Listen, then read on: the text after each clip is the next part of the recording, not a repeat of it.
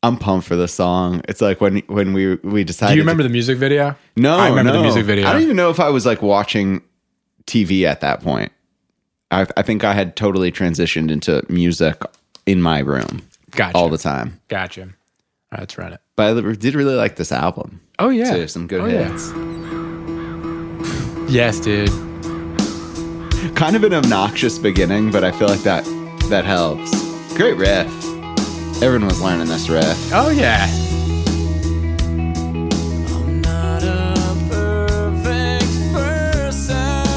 Dude, it sounds so good. It's really good. I was going to say, it sounds so good. What fantastic balance between like all the different parts. Not a lot going on, but everything carries some weight.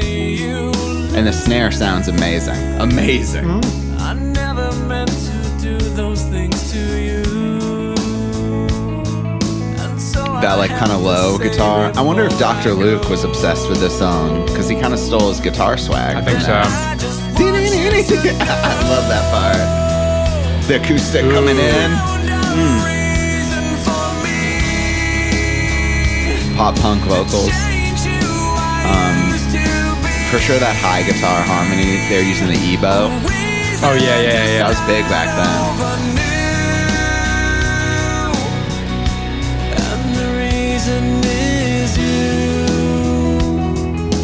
I feel like the reason is like the pop punk new metal scene's Wonderwall. Right?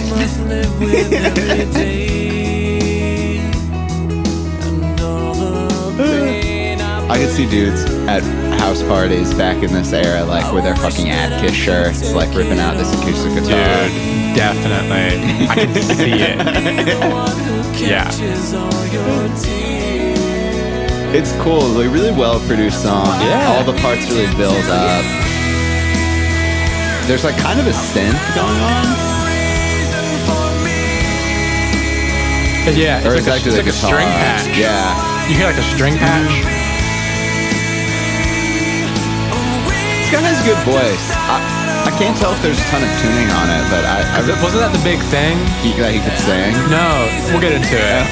It could be a rumor. Maybe. That's the best part of the song, right? The reason is yo. The hands up. Yeah, exactly. 12 Stone. I was gonna say this is 100% a Faith Plus One song. I heard it on Mauve. Or was that what it is? Mauve. You can go. Was it like Pumpernickel? Then the little breakdown. The strings sound great, and I think it has like the classic build of this area coming up. These are such great, well-written and played guitar parts. There's like 3 going on. Yeah. And then this one, that's the best one. The Poison guitar part. Journey. Welcome to Listen to This, a podcast in which we explore songs we like. We research what they mean, how they were recorded, why they were written, why we like them, and why you should listen to this. Today, we're talking about The Reason by Los Angeles rockers Hoobastank, which, what a name. We'll talk about that later, but one of my favorite names of any band. Oh, yeah, memorable. It immediately makes people want to be like, what is that? Yeah. Yeah. We didn't really expect this song to come from a band with that name. No. This sounds like it could be like a Darius Rucker country hit 10 years after, right? It's just like a classic pop song. Yeah. It was released on April 27th, 2004, and it was the second single from their second album of the same name, called The Reason. It was a huge hit. Peaked at number 2 on the charts, and it could never quite get to number 1. You know what number 1 was at the time? 2004? Yeah. Should I know it? You might not get it from the year, but you'll know the song for sure. What artist was it? Usher. Okay, and it definitely wasn't. Yeah. No. It's not about herpes, but it could be. Burn. Yeah. That's not. You got it. That's bad. Yeah, you got yeah. it bad. So let it burn. Let it burn. Right. Let it burn. Fuck, dude. Such a good song. Great song. But the Hoobastank can never dethrone it. It's tough to beat. It's tough to beat the pop stars du jour. I know. It did hit the top 10 in 10 other countries, and it was nominated for 2 Grammys. Best Pop Performance and the elusive, illustrious Song of the Year. No shit. It's a great song, you know? And Yeah, it hits all the beats that a great song should have. Like, Yeah. It's recognizable from the beginning, right? Yeah, you know immediately. Yeah, exactly. Yeah.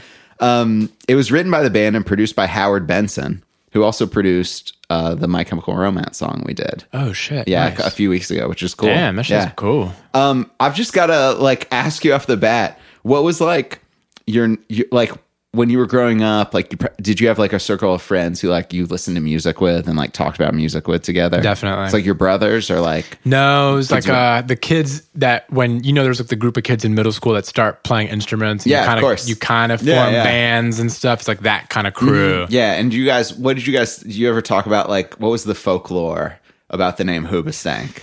The big rumor for us with the Hoobastank was the reason that they, for some reason, like stopped making records or that the pop culture stopped messing with them is because, he used auto-tune.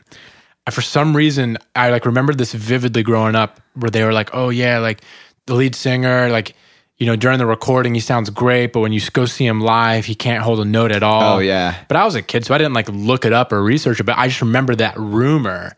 But listening to this recording, it doesn't sound that auto-tuney. Yeah, I think you have to be pretty bad live to sound bad. Yeah. Because like the moment is so fast. Yeah. And I saw them a couple times But live. for some reason, and I don't know if it's true, but I just remember that this is what we were thinking when we were like in 8th grade. Yeah, of course. Yeah, we were fuck like, auto-tune he back couldn't then. play live. Meanwhile, we're like fucking around, can't even play like a chord. Little did we know too that even great singers would have to start using auto-tune because people are now want the sound of it. They don't even need it for like a pitch correction thing, right? Yeah, they don't even need it for pitch correction. There's great singers, but it does something weird to your voice. That like people like. That people now. like. It just does something weird. We're so into process shit. Yeah, it's a weird, it like compresses the high end in a weird way. I don't know how to describe it. Yeah, it's cool though. It's like, it doesn't really bother me. I don't hear it on this track. It doesn't sound like a few years after this is when I would start noticing the tuning on everything. And like, God bless them. I feel bad calling them out on this podcast because I was obsessed with their first record. I thought they were really good.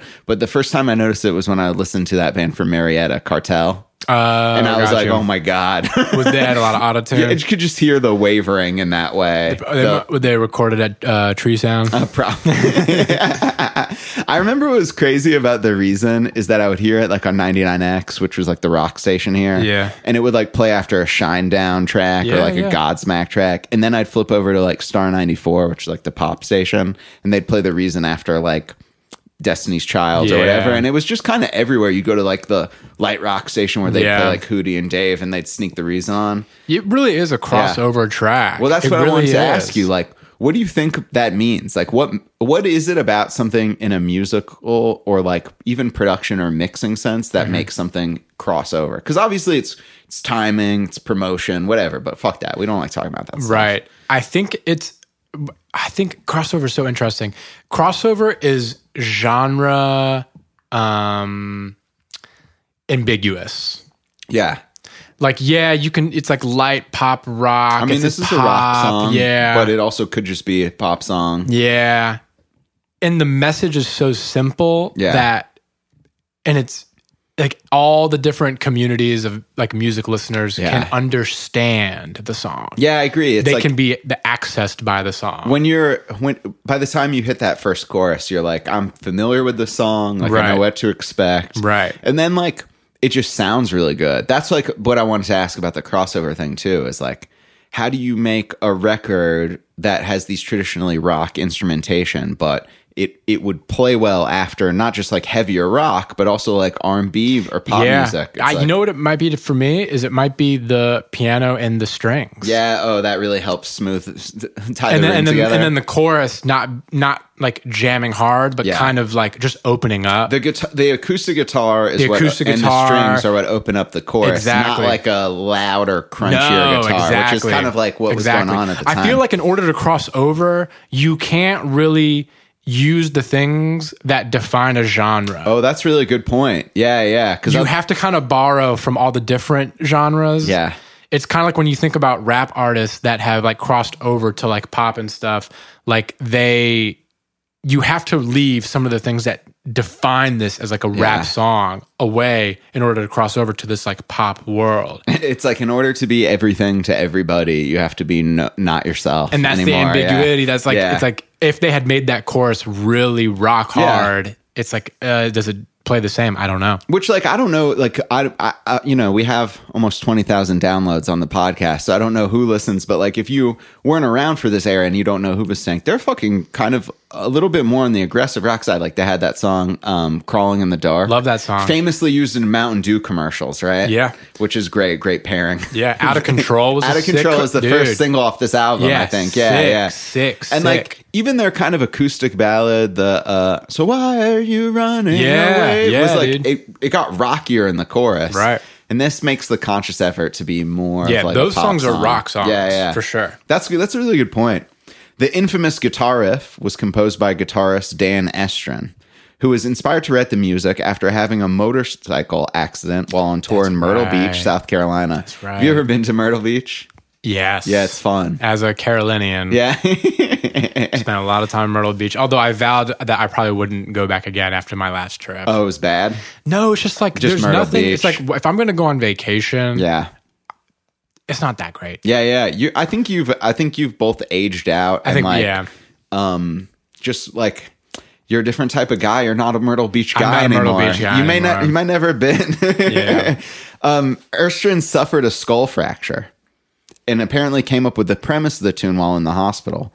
It's like most people who go to Myrtle Beach end up with just a skull fracture and an Airbrush t-shirt. He left with a hit song. Right. Dude, that's what I think about when I think about Myrtle Beach. It's like the t-shirts. And like, I had like one really great experience. I went with my roommate in college and like we were like in the water right before a storm came in, which is probably dangerous. Yeah, probably. And we were like thinking, I remember I just gotten into Hall & Oates right before and I just had a great time. But so I was thinking about that with Myrtle Beach. But yeah, then also like Airbrush t-shirts. Airbrush t-shirts, sure. yeah. The reason probably was a huge hit because it was featured on the series finale of Friends.